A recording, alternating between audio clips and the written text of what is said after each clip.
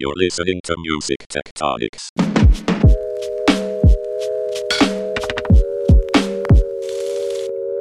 Hey everybody, this is Tristra Newyer-Jaeger. I am your irregular Music Tectonics podcast host.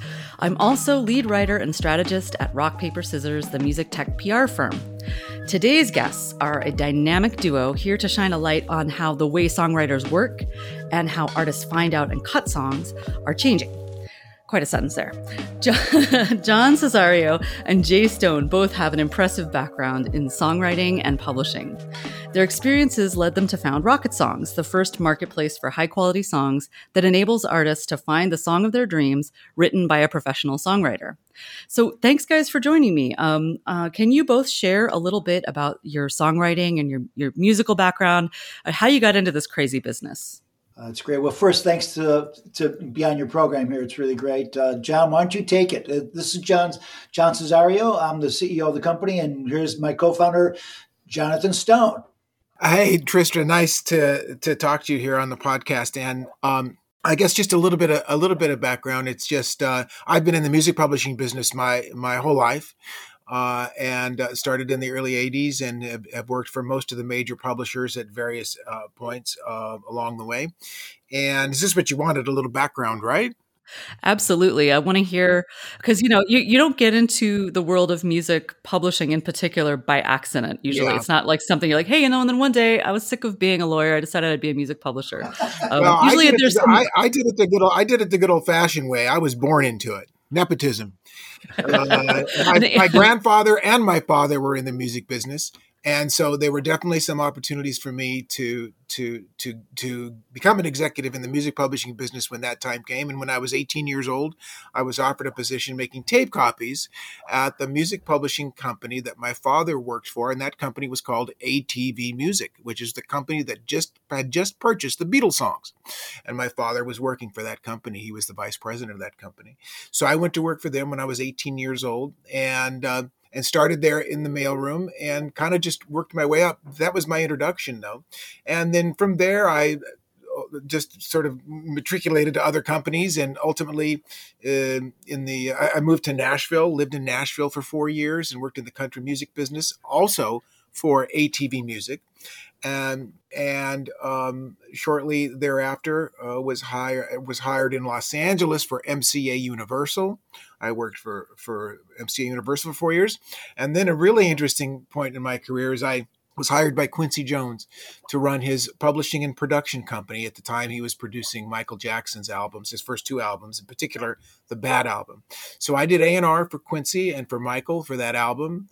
I screened all the songs that anybody submitted that they wanted to try and get on that album. And I also managed his in-house producers, which included Cliff Magnus and a guy named Glenn Ballard, who went on to produce Alanis Morissette and all kinds of stuff. So that was a really great 3 years of working with Quincy and Michael. And that's probably a whole nother podcast, Tristra. We can put another date for that one. That would be pretty incredible. It's pretty good. It's pretty good. So, and so that was, shortly after that, I was invited to join a company called Windswept Pacific Entertainment, which was founded by a guy named Chuck Kay, who used to be the president of Warner Brothers Music and then Warner Chappell. And I was brought on board in the early 90s to be the general manager of that company. And that's where I remained for the next 20 years, ultimately becoming the president of that company.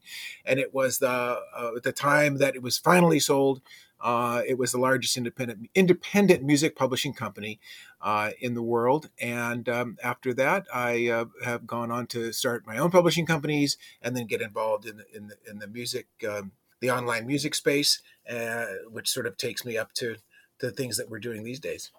Now it's your turn, JC. Tell us a bit about how you got into the music business. You were a songwriter and have some pretty interesting credits to your name. Tell us about that. Yeah, well, originally started, early days. I wrote my first song when I was 13, and so it just, I was in a band early on and all that stuff. So went out and got myself a publishing deal in the 80s in California. Worked staff writer with Arista Music for a while, and then met Jonathan. And then when Jonathan went to Windswept, I was one of the staff writers with them for a couple of years. and so, but never went away from, from my core of being a writer, right? I wrote the same way and stuff. So, but I started getting more opportunities to do other things other than just write songs. So I took advantage of that. I have, a decent business head, I think. So I got involved into more of the media space and where media and technology meet. John and I stayed friends for the last 20 years. And many years ago, probably about 7 years ago, we were on a phone call and we were talking about, God, remember all those songs I wrote for you, John? What happened to them? And, John saying, look, the catalogs are all over the place. And so we thought about this idea about Rocket Songs, how we could put together a marketplace where we know where there's lots of great songs that no one's ever heard.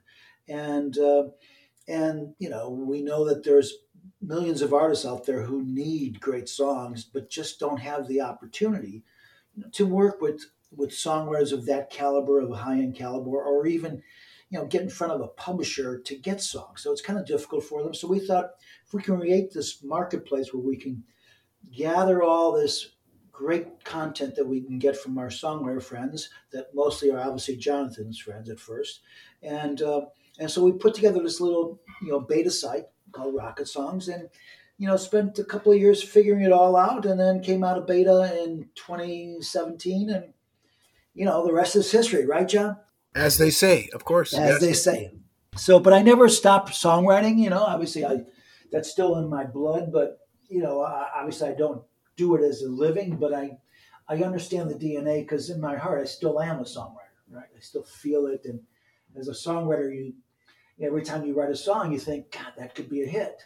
That could be, that could be done by this person or by that person. So, but the reality is, as John, pointed out to me many years ago, is that, if you deliver 30 songs a year, chances are you're going to get on a great year, you're going to get 3-4 songs released, and everything else kind of sits in the vaults.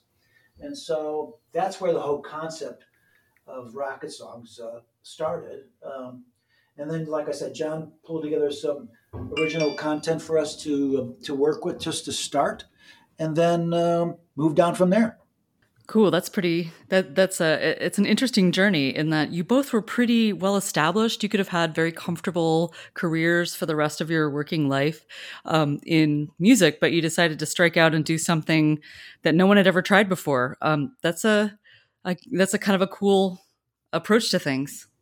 Well, we think it is, right? And the legacy that, especially that John brings to the table from his history and the people he's signed, which he doesn't want to brag about, but he's signed some huge artists, and so he totally has his ear to great songs. He really knows it inside out. As a writer, I'm partial to my songs, right? So even though I don't put any songs on the site, but that emotion that a songwriter gets when they write a song, they always think, this could be something. This is great. This is awesome. Especially when you collaborate with other songwriters in your caliber, you really come up with just great products. And that's how, I shouldn't say products, songs. That's how, it was great working with the team at Winsop, because they would hook me up with different writers, and same thing with Aristide. And so you always kind of strive to get a better song, and that craft of just working on your song, as a songwriter, really lets you really create, sometimes some magic, right? And that's what's really great, and you really feel it, and it never goes away. It never goes away. One thing that's really interesting about Rocket Songs is that you're in some ways trying to create that same vibe of having a really exciting session with a co-writer, but between artists and songwriters in a new way. I mean, I've talked to, for instance, one of your advisors. I was talking to Scott Welch the other day, and he was mentioning how back in the day, if he had an artist who was signed to a particular label, the publishing company associated with that label would sort of be favored in terms of the material that was pitched to the artist, right? So it wasn't about the artist finding their songwriting soulmate, though I'm sure there are lots of great stories there are lots of great stories of artists and songwriters kind of really hitting it off and developing a really fruitful relationship. But in some ways, you guys want to enable that on a bigger scale, so that lots of people can find each other and start creating things, maybe not directly together, but in a more direct way. Yeah, exactly. And one of the things we know is that, as we mentioned earlier, there are songwriters and there are artists all over the world, right? And so, prior to to everything going online, there were gatekeepers, which would be record companies or publishing companies that would keep artists from somewhere in the middle of Kansas from finding a song, right? They wouldn't know how to go about and get the song. Not that they're from Kansas or anything. There just wasn't a vehicle for them to find these songs. So we hook them up. Absolutely. They don't participate in a one-on-one session. It's just you get the song, you get the files, and then as an end user, as an artist, you can record the songs from scratch. You can use the instrumental track we give you. You can get the stems for the song, take it in the studio, and you can do all kinds of things. It's up to you as an artist what works for you. We just want you to have the opportunity to grab the songs, put your name on it, release it, and get it out there. So, because these days, all those barriers to getting a song out are gone. And so you can literally get a song from us on a Tuesday and remix it and put your vocal on a Wednesday and have it on Spotify, by Thursday. Literally, it's just that quick. So, which is really great. It's a great opportunity. That is great. So let's jump back to songwriters for a second. I would love to hear both of your perspectives on what are some of the biggest challenges facing songwriters. I mean, there's always a lot of news about the level of payouts, about royalties, and then on the other side, about big legacy catalog sales and what that means. But there's not really a ton of talk about songwriters as kind of folks with a creative career, who aren't just sort of passive in the conversation. So I want to hear a bit more about what you guys think are the biggest challenges, and are there some that you wish people talked more about?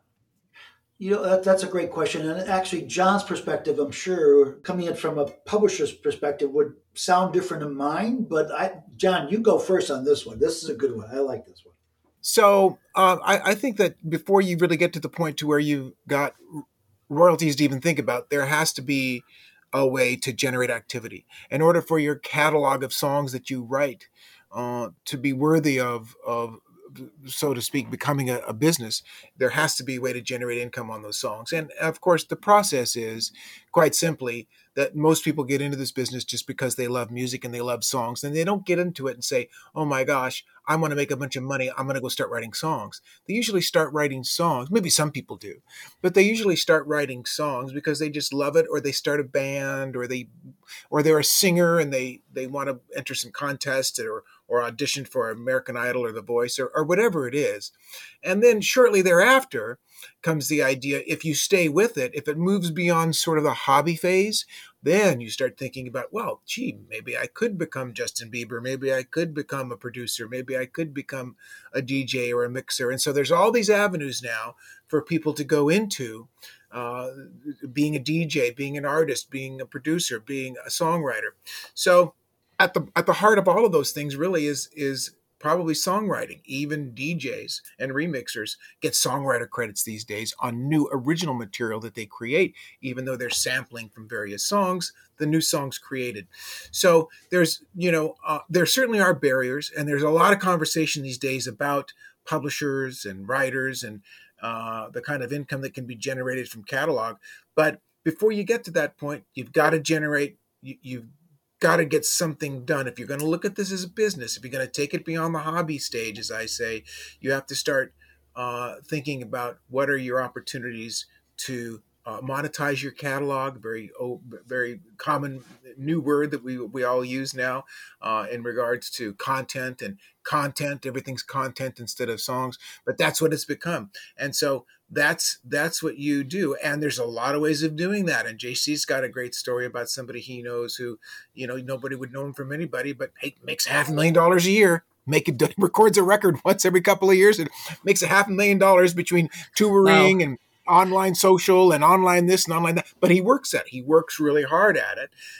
But so there's never been, and then I'll turn it over to JC. There's never been more opportunity for people. You don't have to get a major record deal. You don't have to get a major publishing deal.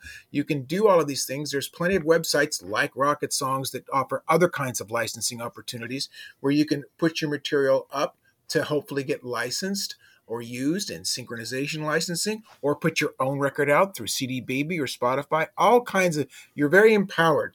It's still really hard to have a hit, but there's lots of ways to sort of collect the low-hanging fruit, as we say. Yeah, and John hit it right on the head here. These days it's so different, and as a songwriter, you can look to a career as a songwriter and not be dependent on a publisher, or getting signed to a publishing company, or getting a record deal, or being an A&R with a record company because you're a songwriter. It's just so different right now, which is really great. And that's really the idea for us for Rocket Songs too. It's just there are so many ways songwriters can make money, but no one has done it with offering a mechanical license, which is what we offer. We offer you as a songwriter, we offer you the opportunity to get people to record your songs. Because in your heart, if you're a writer and you're not just an artist at any type, you're just a songwriter, which again, not to diminish that, but your goal and your dream is to have people record your songs and release it. If you're not going to do it yourself, right? That's what's in your soul. So having a site like Rocket Songs where you can put up a song and literally, sometimes an hour later, that song is licensed by an artist in the middle of England who's doing a record for a small indie label in England, and they're going to be releasing it. And that's how it happens. And it's exciting to see that happen. It really is. And I think it's also empowering. You're helping writers and you're helping artists be who they want to be and get their music out there. And don't let anybody tell you this isn't good enough. You get out there, you do it, and make yourself or break it. If you realize you got all these tools and then nothing happens, well, then you might want to think of a different career. But with all the tools, and if you've got the heart and you've got the stick-to-itiveness, because you're going to be rejected a lot, chances are you're going to generate significant income from what you're doing. And whether that significant income is someone's idea of, maybe at 50,000 it's significant, or it's 500,000, or it's 5 million. Everybody determines the significance of it subjectively, right? So to me, I think it's a great time, and I'm glad there are tools out there that allow a marketplace to be built to connect, songwriters with artists, and I think that's a great opportunity. Yeah, and I think just to add a little bit to that, I think everybody it's really important, as we are here speaking in really most general of terms, for everyone to decide what the meaning of success is for them. And it can be anything from, I always used to tell people, hey, if you can make a living in the music business in any way, then you're a success. Because everybody that's in the music industry, everyone, almost without exception, everybody that's in the music industry is in it because they love it. You don't run into too many people that just go, oh my gosh, I hate my job. They're doing it because they love it. There are plenty of other jobs out there that people don't like. So no matter what facet it is, and I think maybe that's generally true of the entertainment industries, people are in them because they really, really love it. And so that being said, you're here because you want to be. And now you have to decide what is being a success. To me, if you can make a living in this business, as a guitar player, as a songwriter, as an entertainer, if that means you're playing at the local pub and you're making $500 a week and you can live on that, then that's pretty good. You're pretty good in my book if you can do that, because that's even that is not an easy thing to do. Right, exactly. And so you decide what kind of success you're going to have, and then you sort of build it from the ground up and decide, okay, this is what it means for me, and then you take the appropriate steps. Mm-hmm. I like that. That's actually some pretty good life advice for life in the music tech worlds. It's great to have it spelled out like that. It is true. It's true. I have to say it's very easy for people to get frustrated. Of course. Is sort of why I came up with that little analogy, because you can get I've seen creative people become incredibly depressed and beyond. And so in my life, and we all have heard those stories, and you hear them all the time, even with people in the music industry that are tremendously, the landscape is littered with, tragedy in the music industry, from people that have had all this success because from whatever reason they lose a perspective. And so, you just have to decide what it is. And And if you're making a buck, you're doing great, and build and take it from there. That's fantastic. So, looking ahead, this is one of my favorite things to talk about because I like to speculate, and so let's get a little bit speculative here.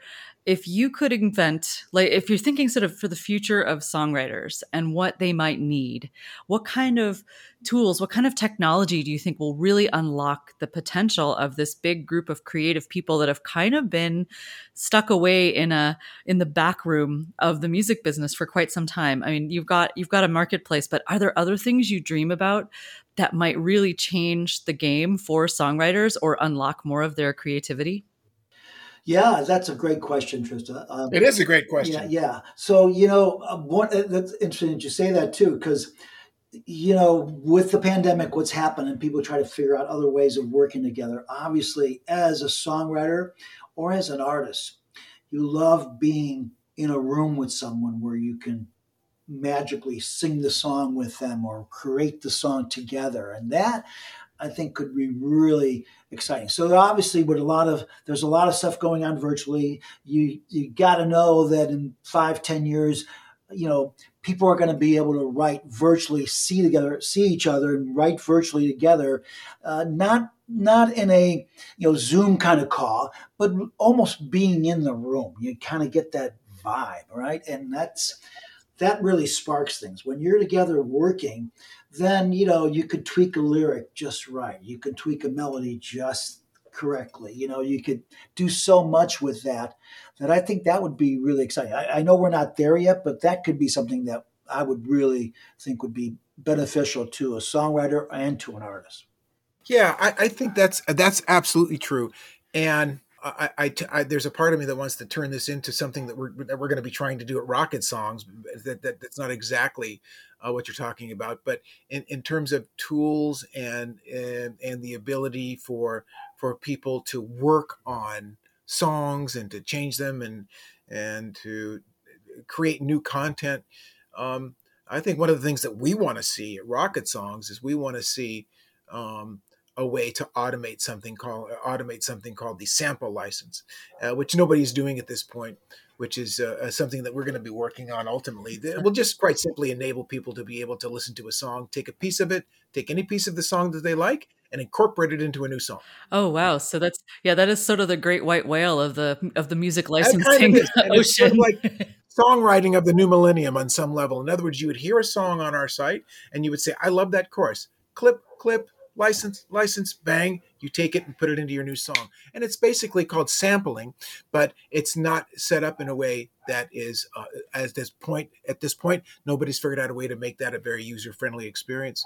And that's one of the new products we're going to license next year. But that'll be a major game changer. And I think ultimately there'll be many, many sites that will be offering that kind of license. But I think what John is talking about is true. As the technology advances and affects us in so many ways, as we all know, it just doesn't stop. I mean, it every facet of our lives, from space exploration to shopping at the supermarket, the technology has infiltrated us. And it's the same thing with the music. And it's just going to get to where, at some point, somebody says, at some point, no one's going to have phones. You're just going to have something kind of implanted, and you're just going to think about calling John Cesario, and then you guys are going to start talking. Well, and that's when you're going to really need some good songwriters, because you do not want a bad song in your neural implant. Let me tell you, I live with that already, and it's like, oh God, I have to get.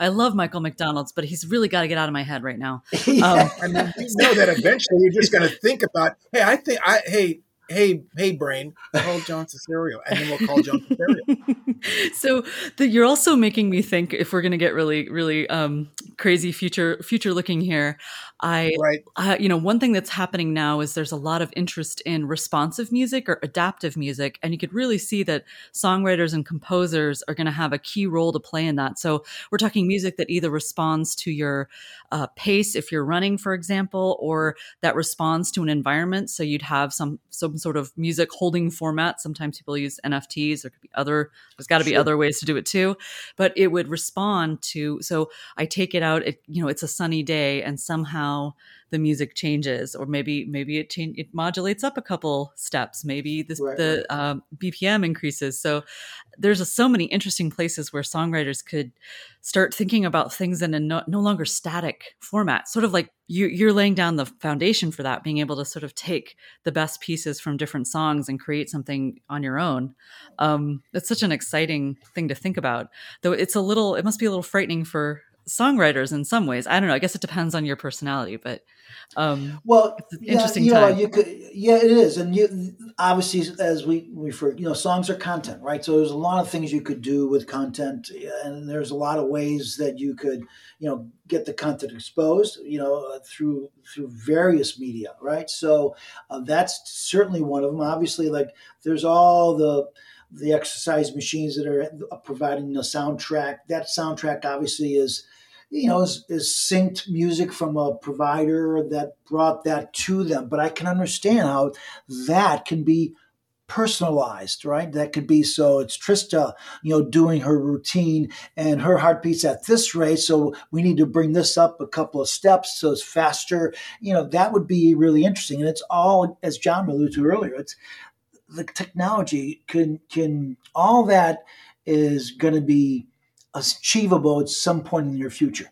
The main thing, though, Trista, is it all starts with a song, right? Which is, actually that's our byproduct for us. That's our line that we use all the time, because without the song, you can't do all the other stuff. You can't do all the other things of, getting your music in a film, having someone else record it. You can't get it distributed. You can't get it published. You gotta write the songs, right? So, and if it's a great song, and it can make you really successful, or give you a great living, or expose you to a worldwide audience because you're singing it to a worldwide audience. So, it always starts from there, one way or another. In the music space, it always starts with a song. So the technology will enable more things that you could do with songs and with songwriting. But again, that root DNA is the song, right? That's where it is. Awesome. Thanks, both of you, for coming and talking to me about the crazy ins and outs of songwriting, past, present, and future. And yeah, it's been great to have you. It's great to be on with you. Thank you so much, Trista, for allowing us to talk about rocket songs and our pontification at length. Hey, I'm not done yet. Wait a minute.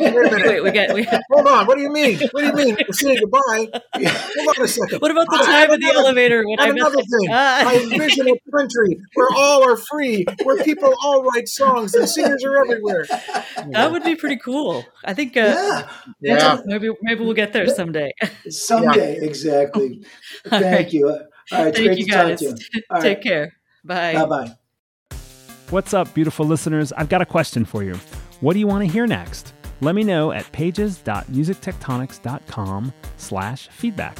Suggest future guests and music tech topics you want to hear us cover, and tell us how we're doing. Again, that's pages.musictectonics.com/feedback. Look forward to hearing from you. Thanks for listening to Music Tectonics. If you like what you hear, please hit subscribe on your favorite podcast app. We put out new episodes every week. Want more? Find it at musictectonics.com. You can dig deeper into this episode, learn about our annual conference, get the Music Tectonics app, and sign up for our newsletter. musictectonics.com has it all. Also, look for Music Tectonics on Twitter, Instagram, Facebook, and Clubhouse. And connect with me, Dimitri Vitsa, on LinkedIn. Peace. You're listening to Music Tectonics.